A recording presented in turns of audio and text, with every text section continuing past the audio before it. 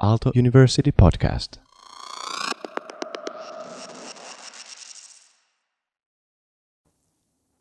It's research about positive emotions. So what the experimental research shows is that when you undergo positive affect, for instance, respect, contentment, joy, it's easier for you to take the big picture. And putting it differently, different emotions, different affects have, as it were, cognitive dimensions to them. So to the extent that you want to direct yourself to taking the bigger picture, it's got not to feel, for instance, pressurized and to operate under fear on the average. Similarly,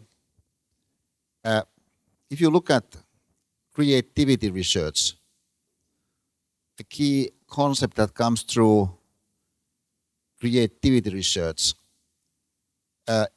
is the concept of framing and reframing. This is because it turns out to be astonishingly significant regarding as to how you frame something. What's the sort of overall perspective, overall orientation from the point of which you look at something. But often the overall orientation, the framing that you in fact do, is implicit. So you're not aware of the fact that you frame the way you do frame. For which reason, if you do manage to reframe, it can be quite a small change, but it can still trigger non-linear growth. So the next stage can be quite different in qualitative terms to what you just had. If you just managed to reframe something. So for instance, if you reframe the way you see your ice hockey team to operate on the basis of some insights of, let's say, from football, it's possible that you can reframe the entire working better. Or if you take that kind of framing further still, like to your own case. So very often when you go to a situation, you go to a situation from the point of view of kind of offense. So you sort of push in. But of course you don't necessarily have to push in order to make it in.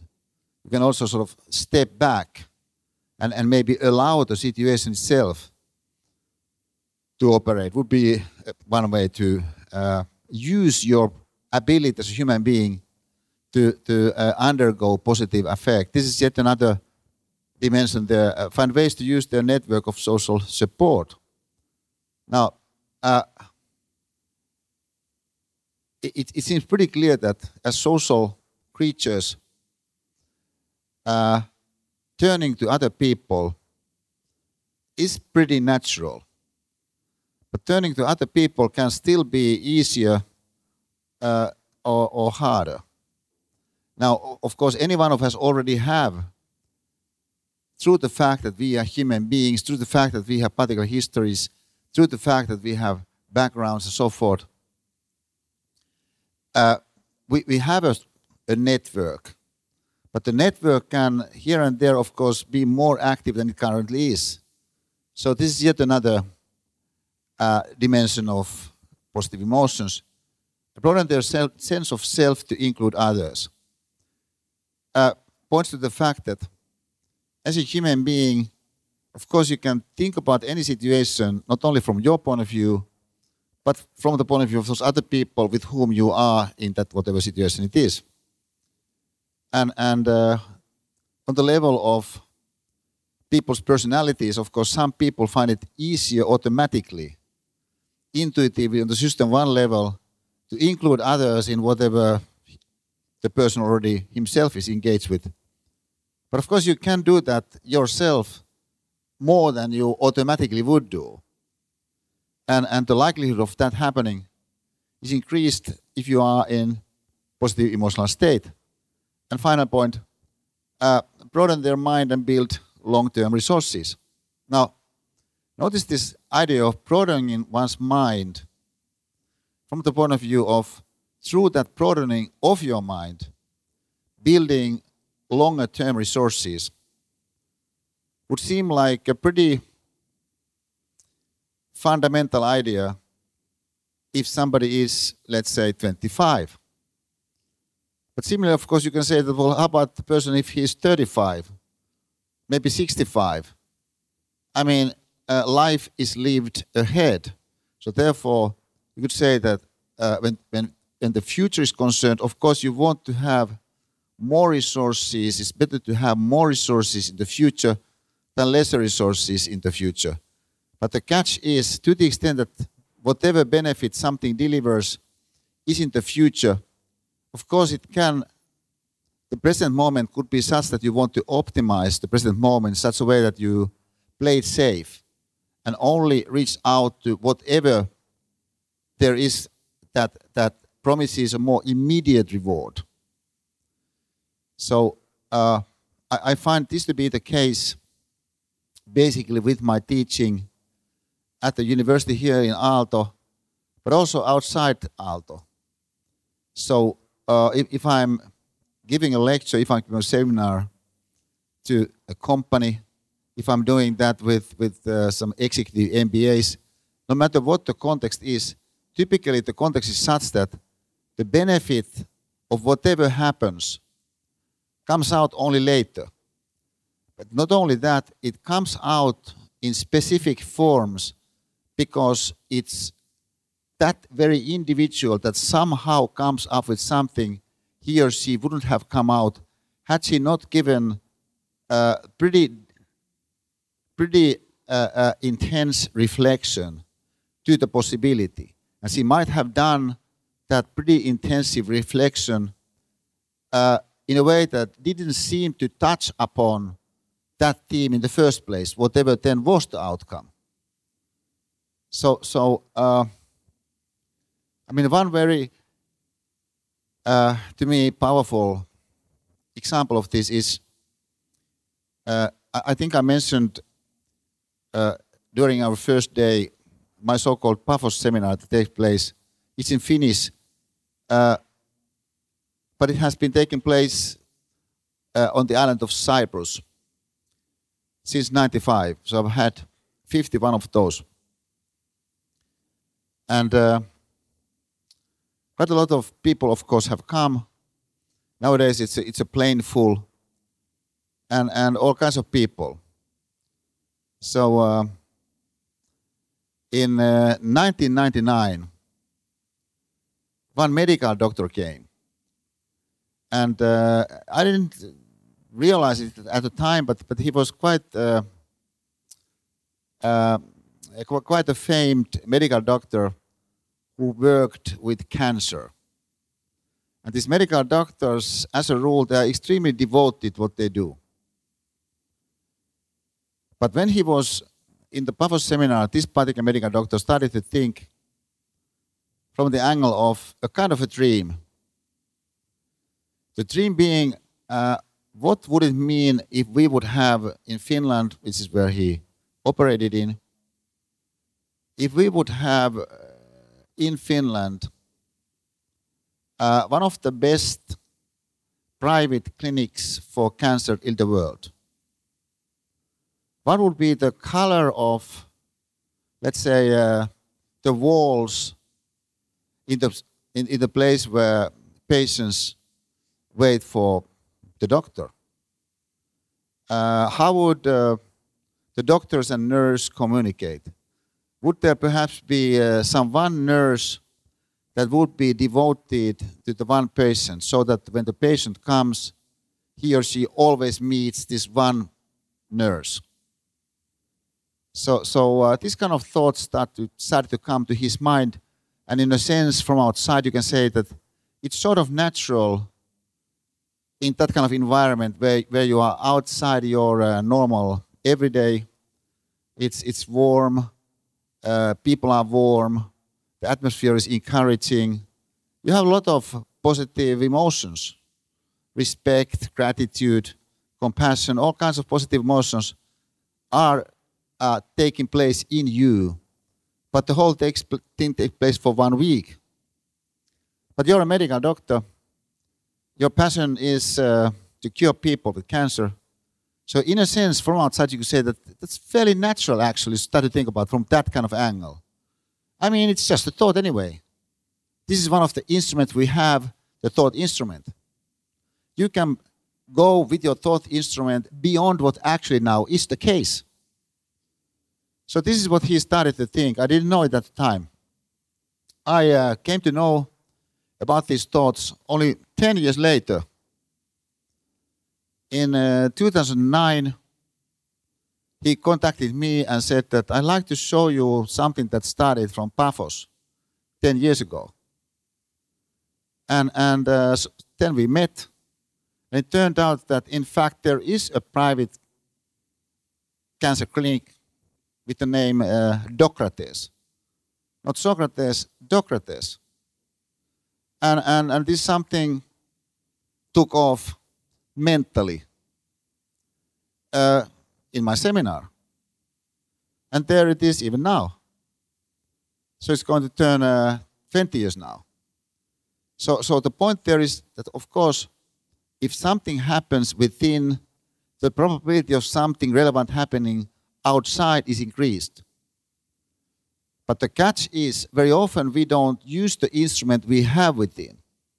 And therefore, you could say it's almost like this famous phrase of Martin Luther King's hitting home. I mean, there is interesting research into something that could be called positive constructive daydreaming. So it can be demonstrated to be relevant, for instance, for the amount of compassion you are likely to experience. Remember, you have, of course, the muscles for compassion all the time. Anybody you meet has muscles for compassion, but it could be the person isn't accustomed to using those muscles. So you could say that, well, if the person had engaged herself in something that the researchers call positive constructive daydreaming, and this is something that we've been doing here, you have allowed your mind to start to wander around. So it's sort of daydreaming, because you are not pushing yourself to a particular conclusion regarding how you should do something that is on your task list differently. You might have done that also, but as a rule, that isn't the case. Moral reasoning. In a sense, you could say that basically what we are all the time doing here is that we are sort of thinking about life from the point of view of good and bad. Some things are better for life than others are. So thinking about the whole, thinking about the future, thinking about other people introduces the moral perspective, a perspective that goes beyond you. Also, if you say, if you seriously engage with the theme of the valuable and acknowledge the kind of challenges that we pointed out in the first set, it's quite possible that you start to engage in the kind of thinking which, of course, isn't intellectually speaking that complex, but you normally just don't do it. Simulating the perspective of another person. You know, you can start to think about your parents at your age, and perhaps also inquire into what was life like then, and what were some of the challenges they met, what were some of the obstacles that they met, what were some of the, when you think about it, pretty impressive moves, decisions, and jumps forward that they perhaps did make. But this requires for you to put yourself into another person's position. Now, for me, it would be surprising if to some extent you wouldn't have already done that. And because of the fact that the themes that we discuss here are such that they don't force you to limit your thinking to some specific domain only. So therefore, your mind can use that muscle. And also, there isn't a danger that when you use the muscle, something embarrassing comes about. Because we are in a embarrassment-free zone, so to say. Understanding the implications of emotional responses. So when you look at people around you from the point of view of emotional response, we can also start to see something more, let's say, in a sports case, like the one we saw with synchronous skating. That one skater who immediately when the performance is over, basically starts to cry because she had really given her absolutely all. And maybe she wasn't feeling that great before the tournament. Maybe she wasn't really in the best possible form. Maybe there was some discussion of her being replaced, and you saw those replacement skaters. But maybe it's still the coach trusted in her, and she did do it. So it's this kind of understanding the fact that a human being is like that. Even if you weren't exactly like that, in the sense that if you give your all, you are close to tears, but you can understand how somebody else can be. Deriving meaning from events and experiences. Now, remember that third dimension of intuition, as Astarami it conceptualized. So in addition to the kind of ape intuition, in addition to the kind of professional intuition or domain-specific intuition, you have an intuition that relates to the meaningful. Now, should it be the case that your intuition regarding the meaningful is enhanced as a result of you enrolling to this class? As a result of you perhaps taking your time pretty seriously to also benefit as much as you can from the reflective essay, which is pretty unusual possibility in the course of the studies of most people in any university, a possibility to write about your life from the point of view of the significant. So maybe you go back to some of the experiences in your life and articulate further what really is involved there. So with all this in mind, what I like to do next is something that, how should I put this? Certain developments, certain parts of the kind of themes we discuss are such that I'm particularly excited myself about them. I mean, whenever I go into a theme, I try to put everything I have regarding the theme to the development, to whatever we are trying to do. But the next one, this is something that is, to me personally, quite inspiring. It came up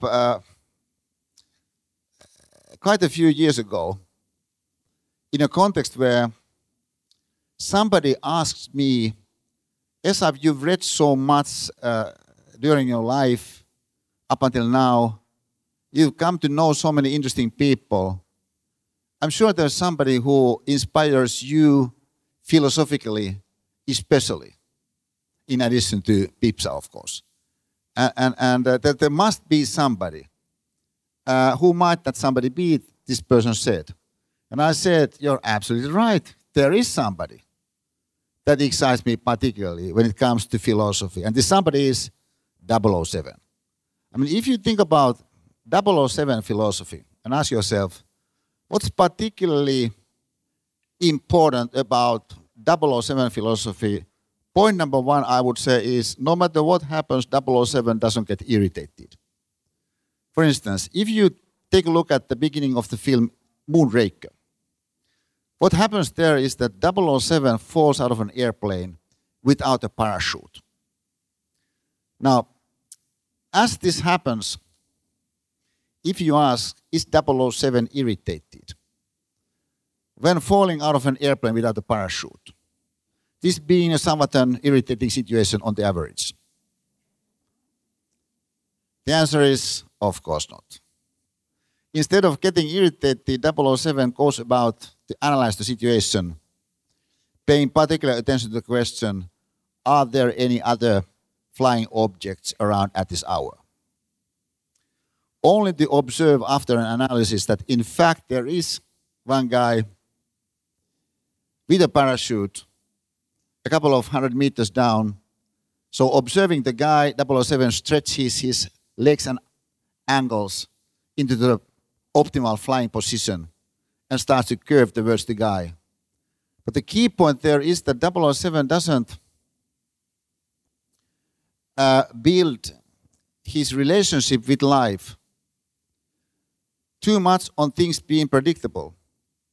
Now, this of course doesn't mean that he wouldn't build to some extent his relationship with life to things being predictable.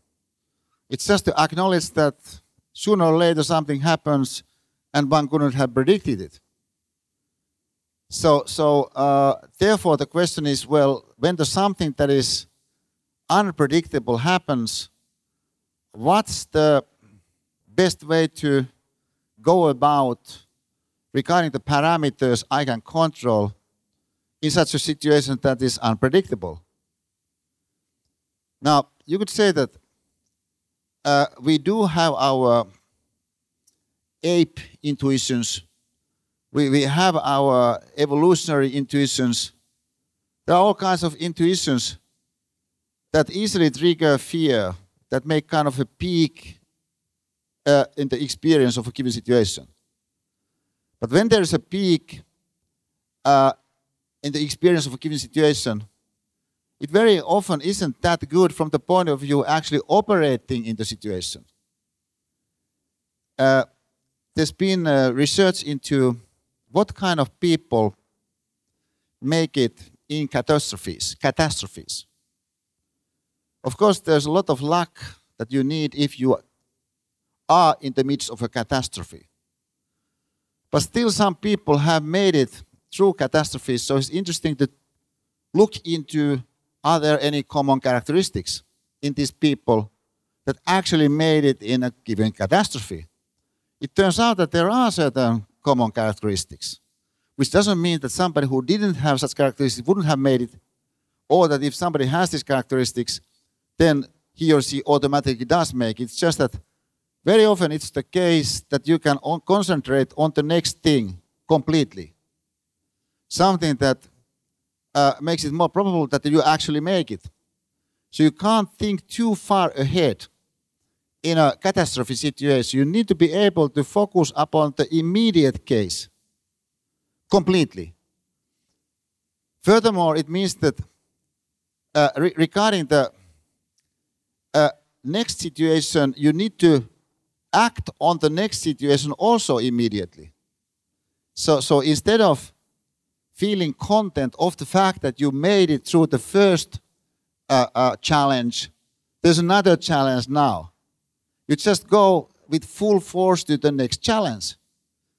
And once it's been clear, then the one after that. If you look at 007 films from this perspective, it turns out quite generically that in a sense the emotional state in which he seems to be is pretty much the same all along.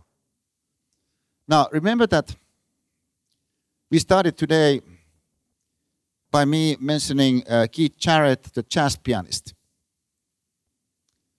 I'm pretty confident that the kind of focus that somebody who creates tremendous intensity into the flow of a given performance, can't allow himself or herself be too excited about something in the midst of that something, because it's only part of the bigger thing. Now, going back to the stabbing episode that we discussed to some extent during our first day here together 2 weeks ago, I'm quite impressed looking back at the fact that it really seems to me, when I try to simulate the emotions I had, that I was pretty flat. It was sort of the same feeling throughout the whole thing until it was over. It is basically just a feeling of tremendous concentration. Now, the feeling of tremendous concentration, which is something that I had also quite strongly in the morning just now, and which I hope we could achieve in this afternoon sessions as well, is it's a positive feeling. But it's a positive feeling that is kind of, would I say, lukewarm. It's not a hot feeling. It's not a cold feeling. It's sort of lukewarm. It's kind of like pleasant without really being even noticeable in terms of the warmth. So it's that kind of pretty constant over time kind of feeling that research seems to indicate that if you want to make it in catastrophe, you somehow need to be able to find. And of course, in some ways you can say that that's a counterintuitive feeling, because in a catastrophe situation, just like in a sudden stabbing situation, you have good reasons to be fearful, for instance, to your emotions shooting up in some direction. It's just that your emotions shooting up in some direction might not help in pragmatic terms. So to the extent that we want to focus upon what actually works, it could be that 007 kind of principles, such as no matter what happens, 007 doesn't get irritated, might work. Now, I've been discussing this overall theme of 007 philosophy for years. Already at the time, I would have my Nokia lectures I mentioned earlier in the 90s. I love to talk about this because I found it so personally inspiring. But early on, also to my surprise, even if it's the case that 007, of course, is a man, most ladies found it rather easy to put themselves into this kind of perspective. So a lot of people were excited about 007 philosophy, so I felt encouraged to use the example. So I've been talking about this, hundreds of times. And of course, when you exercise a muscle, you can expect that the muscle becomes strengthened. Now, looking back again, the stabbing episode, I would say it was quite amazing, the fact that I didn't really feel fear. I didn't feel agony. I mean, basically, and we've talked with Jaakko about this, both of us feel pretty much the same way. It basically was like, a case, there's a case, let's take care of the case. And we took care of the case. And it seems amazing. How is it possible that we were able to adopt such a framing for the situation? Well, maybe it somehow came automatically. But for something to come automatically is enhanced the probability of if it has already been mentally exercised sufficiently. I believe this indeed was the case. So from my point of view, it's quite possible that the fact that I've been talking around the world about 007 philosophy, point number one, no matter what happens, 007 doesn't get irritated, might have been one of those things that saved my life. At least it's possible that for somebody it would happen that way. Now, think about the theme of self-respect. I'm aware of the fact that a human being has a tendency to slide to overemphasizing his or her own worth at the expense of other people. However, should it be the case that you strengthen your appreciation of others? Should it be the case that you strengthen your respect for people who are quite different from you in every respect you can imagine, but you can find reasons to respect to somebody? Somebody has gone to better universities than you. Somebody hasn't gone to any universities. It could be that somebody looks great. Somebody doesn't look that impressive externally. But you can look at any person or any part of life per itself from the point of view of respect. So that one might mean for you also the possibility to respect yourself as part of this something magnificent. So respecting you as part of this something magnificent wouldn't be away from anybody else. Wouldn't be something where you would feel your self-respect to stand upon the shoulders of some others that you as they're damped down. It's just that upon more careful reflection, you notice that actually there is quite a lot in me to respect. When you look into the incredible ingenuity of the human body, I realize the fact that this describes me. I have all this incredible whatever it is. This is a possible way to respect yourself more, but it doesn't happen at the expense of anybody else. Now, I would say this is a key feature of 007, self-respect. But to repeat, it's not self-respect that would take its steam, would take its lead from putting other people down. It's just that he stands with respect with whatever he has. Now, it might also have externally observable characteristics that are kind of superficial in the sense that it could be something different. So quite obviously with 007, he has a particular kind of dressing style. He likes to try particular kind of cars, for instance. So this is what somebody can be. He or she likes some particular kind of haircut. But the point is, if you're allowed to do things with your style, and if you know what your style truly is, to reflect something that comes from within down deep, you create lightness. Lightness means that it's easier for you to do with efficiency whatever you want to do, if you can do it with style.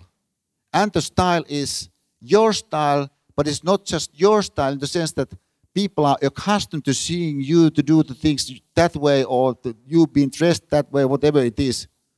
But it comes from within, from somewhere deep, means that it's your style. So like early on, I personally realized that I like to give lectures in such a way that it would have an aesthetic quality to it throughout, that it would somehow be like a art performance, the lecture. I realized that this is not how most lecturers think about lectures, but I felt, I like to be able to do that kind of lectures.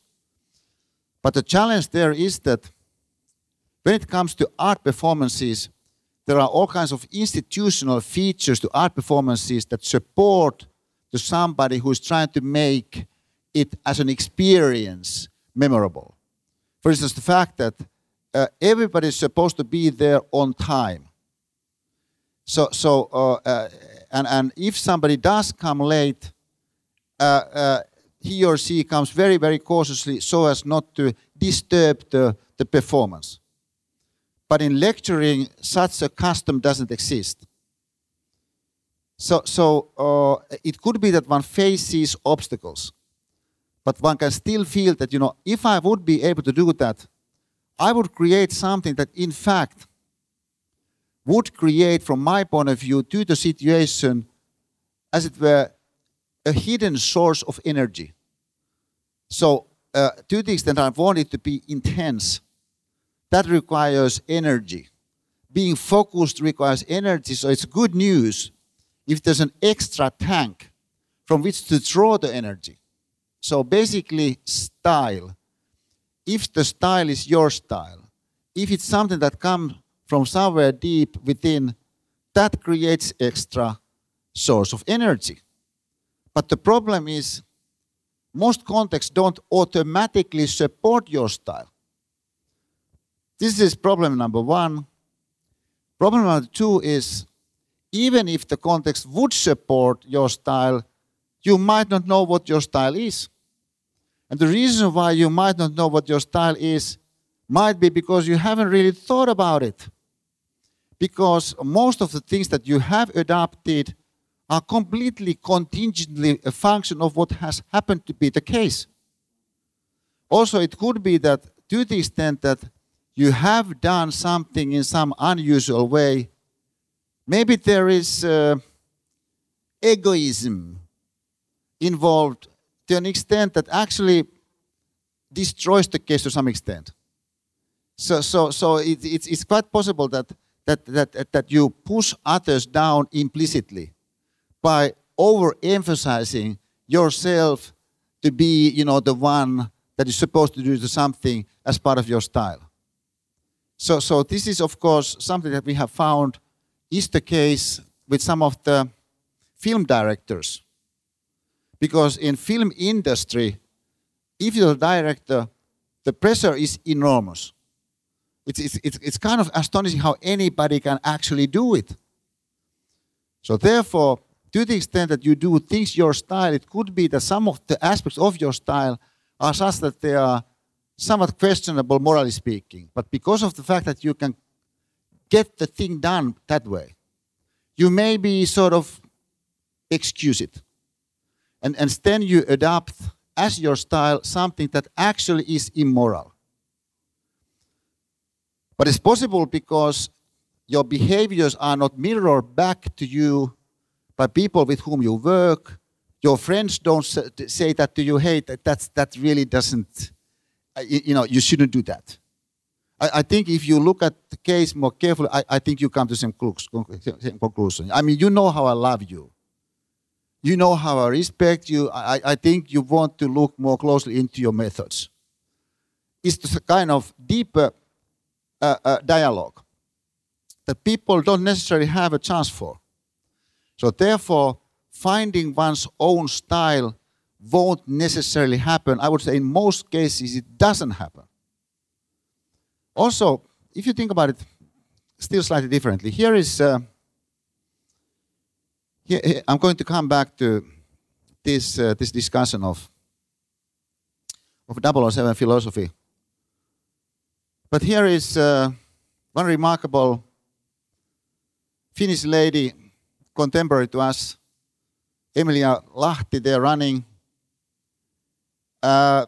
This image being from the time she was preparing for her ultra run across New Zealand, both islands, from top to the bottom. So this is 50 marathons, 50. And this was because she wanted at first to promote the cause of people becoming more conscious about domestic violence. She wanted to encourage the women to stand up. But it went beyond that pretty soon. To the kind of looking into inner sources of strength in the face of tremendous adversity. And her slogan became Sisu, not silence. Sisu being the Finnish term for kind of internal determination against all odds, kind of special persistence. Now, she's been doing her dissertation to Aalto on Sisu, and I've had the honor of serving there as the supervisor of a kind, of technically at least. But she's very, very impressive a lady. So if you have a chance to ever hear her, please do so. She has this light within. But when she was doing the run, I was surprised by the fact that she didn't want it to be too much sort of like a marketing spotlight big thing kind of event. To me, this was surprising because of the fact that it was so obvious that she's after something stupendous. I mean, this is awesome. This is absolutely star-like. But that's not her style. She wants to nourish her humbleness. She wants to nourish this kind of attitude where whatever she presents is for other people. Using the terminology from our previous set, it's almost like she wants to cultivate the third dimension of being valuable in a way that to me was quite counterintuitive. Now, think about still differently. Here is a photograph from Tokyo. Behind there is the Marimekko flagship store. There is Tiina Alahuhta-Kasko there in the blue dress. I know Tiina quite well because of the fact that she's the daughter of Matti Alahuhta, but Matti's been one of my best friends for over 20 years.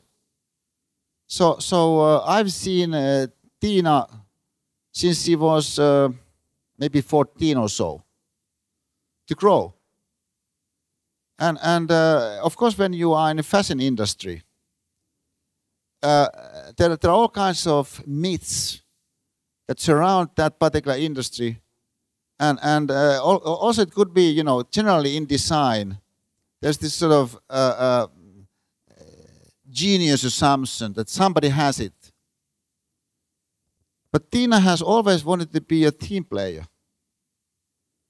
She's quite amazing because she doesn't really, in any situation, in my opinion, emphasize herself that much.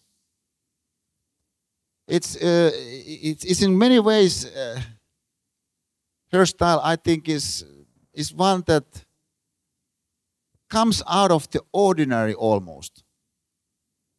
So given her overall style, I've noticed that actually the way she's then running Marimekko, which doesn't, as it that, aim at doing some dramatic jump all of a sudden in some direction, but rather to re-emphasize the beauty of what there already is, and then taking those further still, in that sense seems to work. That during her time, the value of Marimekko has tripled. But it has tripled without really anything that would be that dramatic.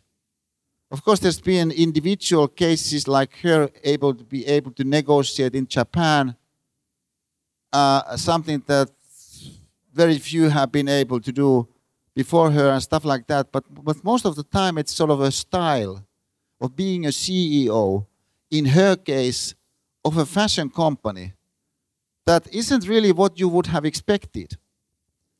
You know, when Mika Häkkinen, the Formula One driver, won the Formula One championship for the first time, he was openly criticized by the, at that time, owner of the television rights of Formula One, Mr. Ecclestone, on the basis of the fact that he isn't the real champion, because he doesn't behave like a real champion. The real champion being, according to Ecclestone, the one that was by this time the former champion and would, of course, again win the championship, Schumacher, who had sort of the style of a champion. But Mika didn't have one because he was sort of more ordinary. He wanted to be ordinary. You know, just yesterday, Tommi Mäkinen, a guy who is running Toyota's rally car team, won the Manufacturers' World Championship. But Tommy's style is also unassuming. I mean, his English isn't that great. You know, but then again, neither is the English of President Ahtisaari, who won Nobel Prize for Peace, some kind of Oxford English. I mean, they're sort of pretty ordinary in some sense. This is a possible way to think about the theme of style. That maybe we tend to think about the theme of style as making the difference in wrong places. The right place would be it to resonate with something deep within you. But of course, the something can't resonate with something deep within you if you figured out what is deep within you. But this won't happen automatically. In order for your intuition in the third dimension, using Astarami's conceptualization, in order for intuition to start to grow, you need to exercise the muscles. You need to go into situations where you can reflect upon the significance of things. Now, there's going to be 7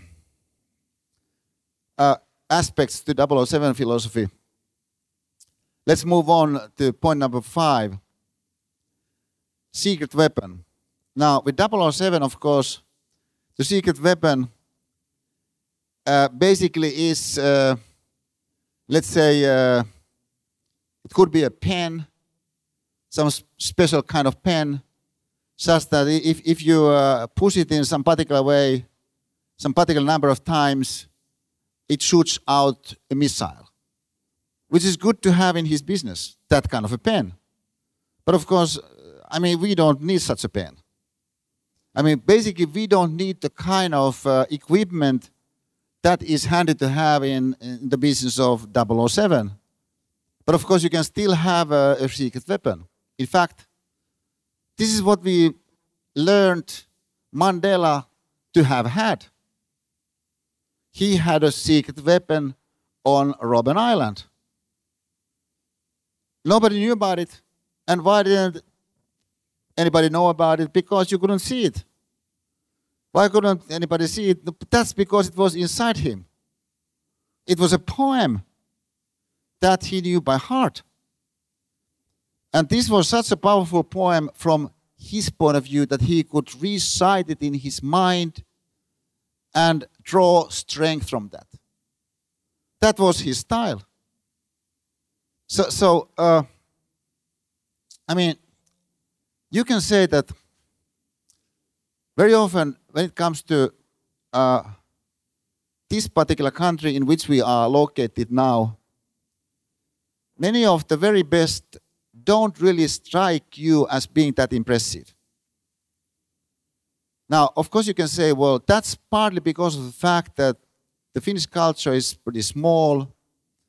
So in a small country, small culture, if somebody is a star or a superstar, he or she is still sort of like the guy from next door or the lady from next door. So there isn't that kind of hassle around anybody in this country, like you would expect and know is the case if you go to bigger countries. So where there is kind of uplifting context that emphasizes the specialty of the somebody who is a 4-time Oscar nominee, let's say, and who crossed such and such from so and so. So you could say that this fact that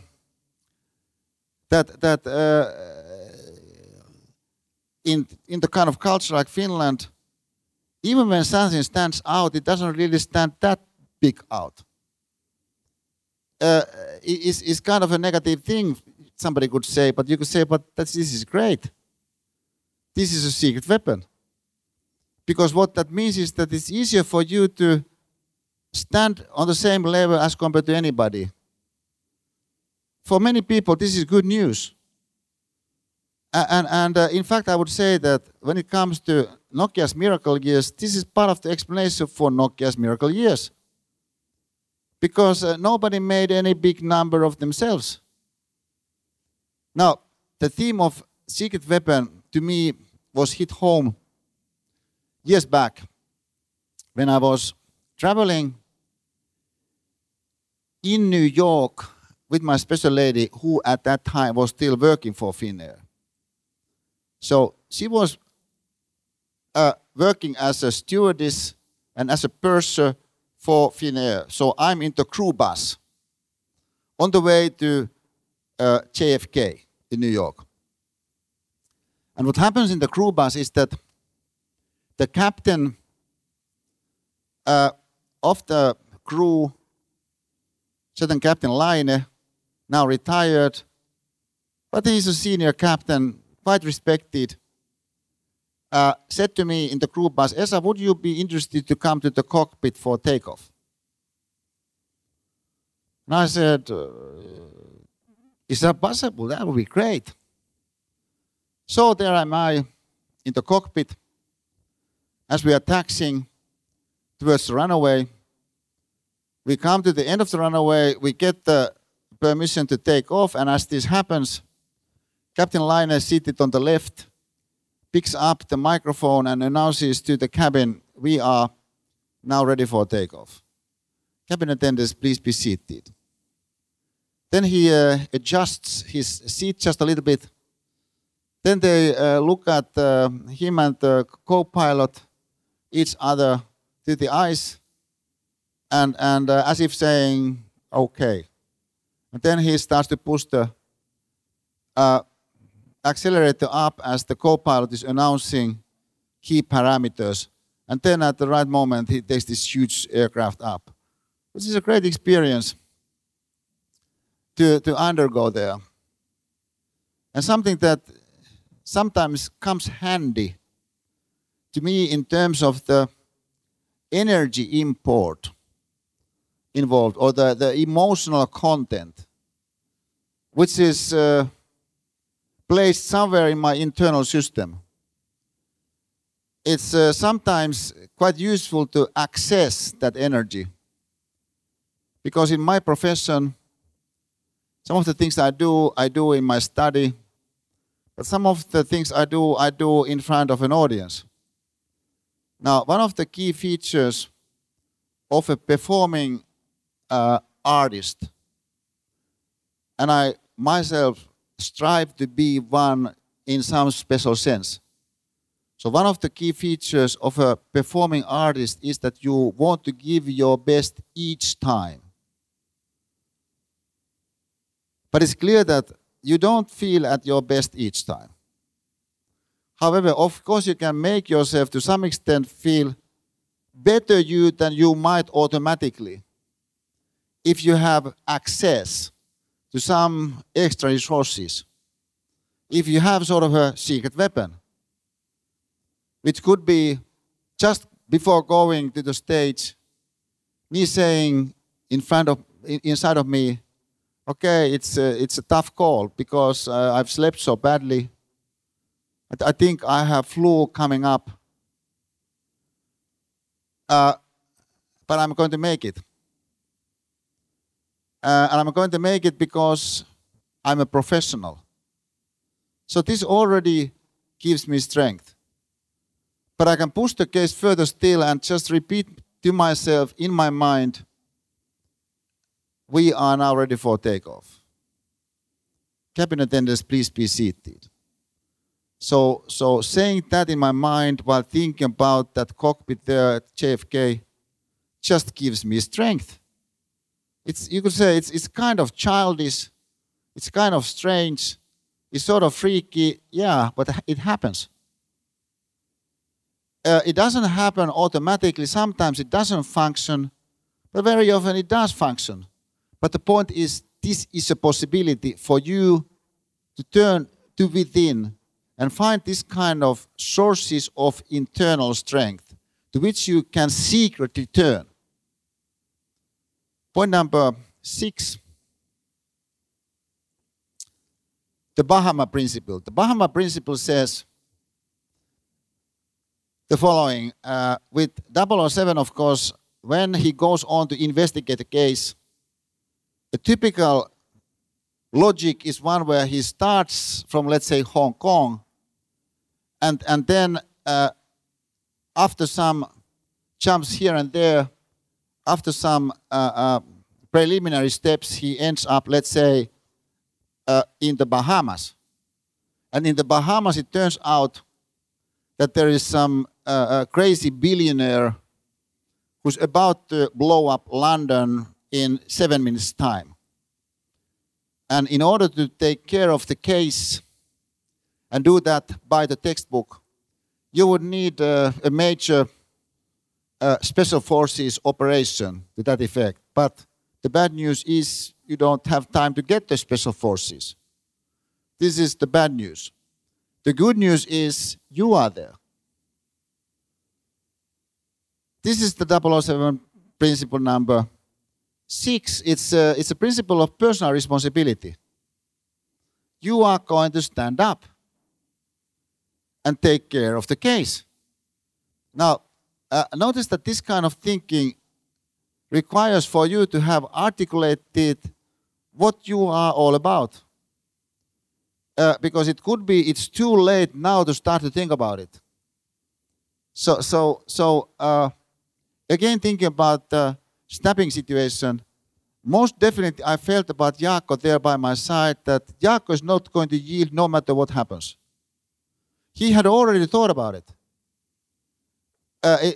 Most certainly he hadn't thought about it, what would I do if somebody would all of a sudden stab Esa?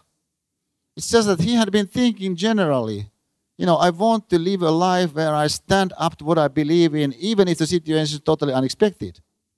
And this is because, and this is now the last point, because you have majesties. Now, you could write it out in the case of 007 with the line, 007 is in Her Majesty's Secret Service, and think that it refers to who's paying the salary of 007, but I would say that's too literal. The real principle says 007 serves majesties. In order for somebody to serve majesties, somebody needs to know what the majesty is in his or her case. But it means that, should it be the case that you face the former 006, who knows all the tricks that you know, but because of the fact that he's on the other side, he doesn't have what you have in terms of the majesties. And therefore, eventually you are going to win. This is the majesty principle. To me, this is a reminder of the fact that there could be all kinds of short-term operative reasons why something might be a good idea on the face of it. So you sort of slide from the truth. You might slide considerably from the truth. It could be that you believe that actually you can get some certain appointments through. I mean, even if you are a representative of the party of Abraham Lincoln, who famously at the end of his inaugural speech, referred to something he described as the better angels of our nature. So even if you are a representative, let's say in the US Senate, of Abraham Lincoln's party, of course you recognize that, hey, this guy is getting appointments through. I mean, there are certain things that he can actually get done when it comes to tax reductions. I mean, he might occasionally interpret things his way, but I mean, he's delivering. Might mean that you start to slide somewhere. I mean, this is a universal case. But the alternative is that you have majesties. I mean, the fact is that for many people, I would say, from now on, it's very hard to think about US Marines. Quite the same. Because a lot of people have secretly or not so secretly admired US Marines. But then you hear that there is a general of US Marines who is the chief of staff at White House right now. We haven't heard anything from him. So you know, majesties need to mean something. And what this means, and now I come to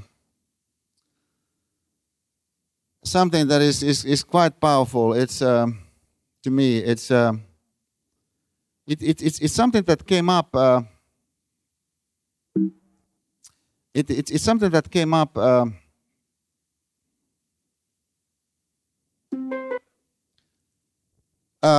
After one Paphos seminar, was maybe 2 years ago. There was a lady in the Paphos seminar, maybe 2 years ago, maybe 3 years ago. He came again this summer. She came again this summer, but she worked for Plan Finland, and through Plan Finland, she worked for the international plan. And the case of girls, for her, was a major majesty. So she pointed this video to me. So let me now share it with you.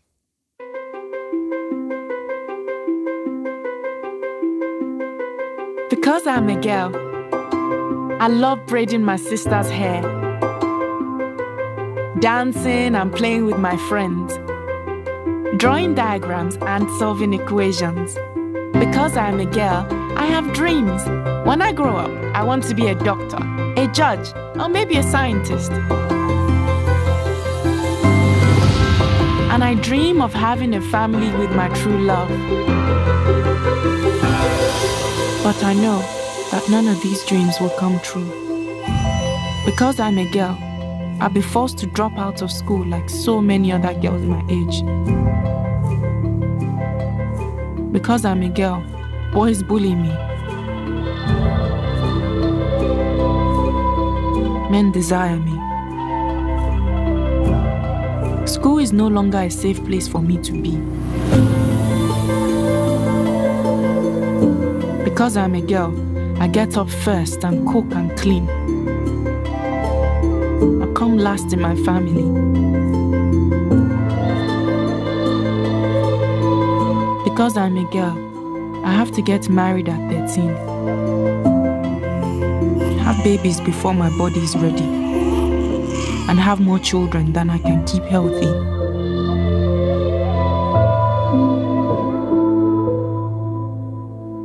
Girls like me, without an education, are the poorest on the planet. We have no control over our lives and no way out of poverty. I know that staying in school would mean a better life than my mother. Then I could lead the way for my sisters and friends. We could decide our future, when to marry and which job.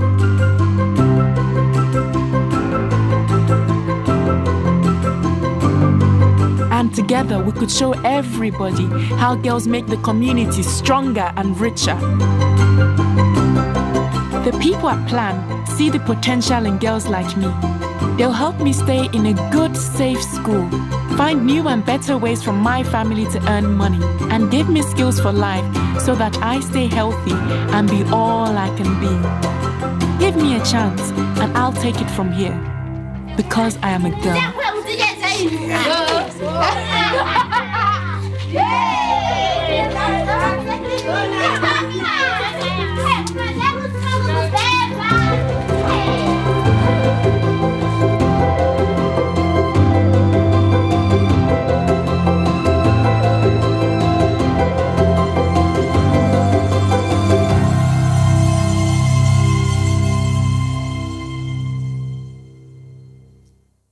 I mean, the fact is that there are things to be done, and some of the things to be done are more meaningful, more significant than other things. But you won't know what truly counts if you don't weigh things against the theme of majesties.